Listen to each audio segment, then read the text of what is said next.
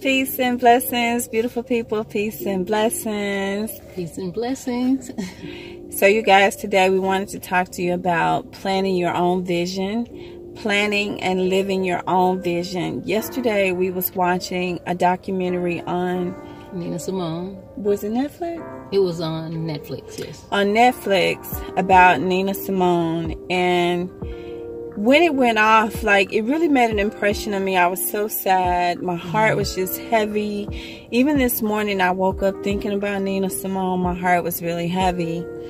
The vision that she had for her life was she wanted to be the first black concert classical pianist. That's what she wanted to be. And she studied that from the time she was 4. She studied piano.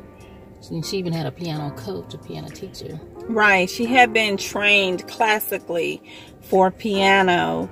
And she talked about how as a young girl, how she didn't fit in anywhere. She didn't fit in with the white people because of, Jim Crow and all that was going on. She didn't really fit in with the black people because none of the black kids were doing what she was doing. So she was isolated, and she spent hours every day practicing the piano.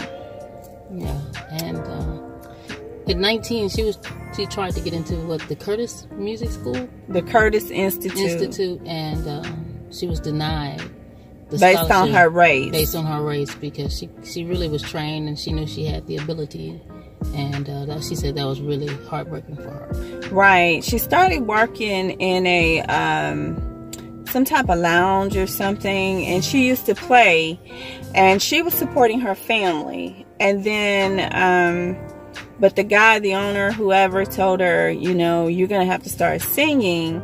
And that's how she started singing. She became Nina Simone because her mom was a preacher, and she didn't want her mom to know what she was doing, and so she gave herself the stage name Nina Simone, and that's how she became Nina Simone. But she started singing, and people started taking notice of her.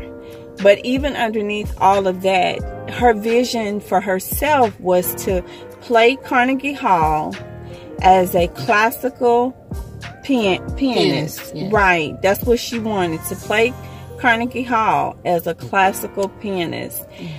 She later on got married. Her husband was very abusive, according to the documentary. He used to beat on her, like, severely. And he did... I was conflicted because at one point it seemed like he really loved her. Yeah, in the beginning of their relationship, they seemed to be very much in love. They loved each other.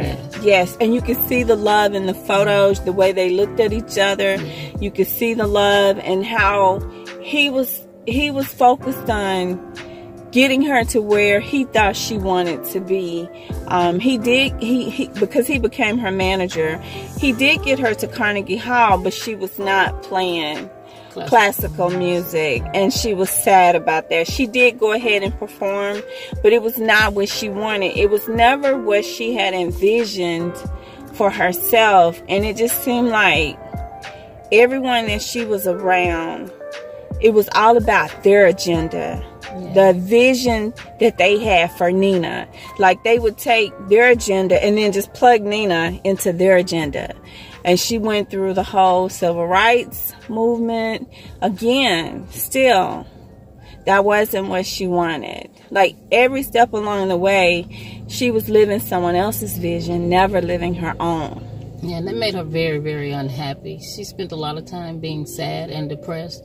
And when she would be put into these shows, she would just perform, and it wouldn't even be any kind of emotional connection to it or any kind of connection to the performance. It's just, I'm out here doing this. And very robotic. Yeah, and she was just sad and depressed a lot, and you could tell that she wasn't doing what she really wanted to do. She suffered from mental health issues, and back then, the medical research in mental health wasn't as advanced as it is today. So they really didn't know.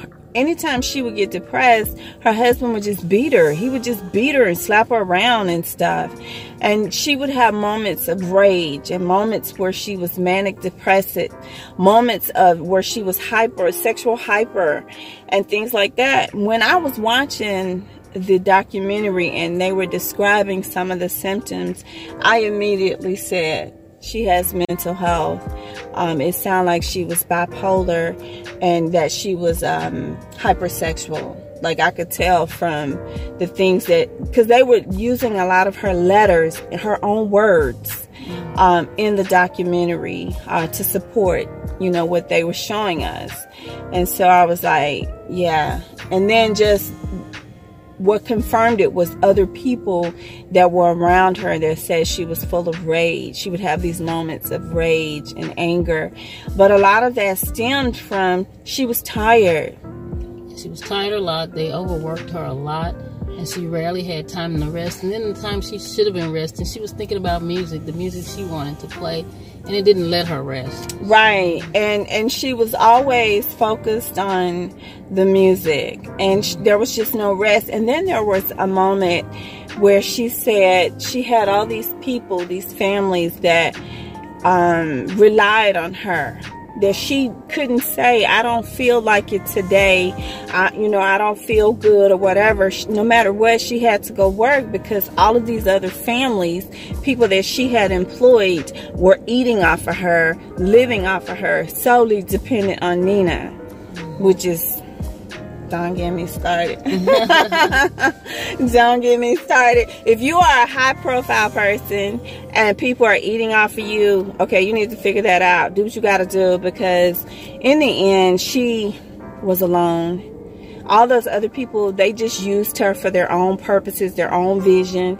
She was completely unhappy. She did leave the U.S. and she was in Liberia for a while. Then she went to Sweden for a while. Then she ended up in France. And it just was so sad because the look. Yeah, you can see the look in her eyes, how sad she was. She was so sad. She was. She even gone into some sort of stupor where she even looked like she may have been homeless. And it was just really sad to see her. It was even so in the sad. performances there, you can see the look in her face was like no expression. Just you can see sadness. That was it, and it made me sad. You know? And she said, yeah, she said that she wasn't happy. Yeah, she said she wasn't happy.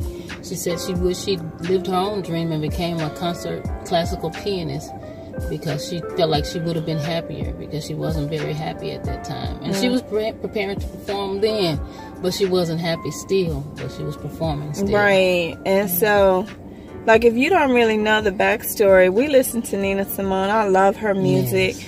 I had no idea, like, the backstory behind the music.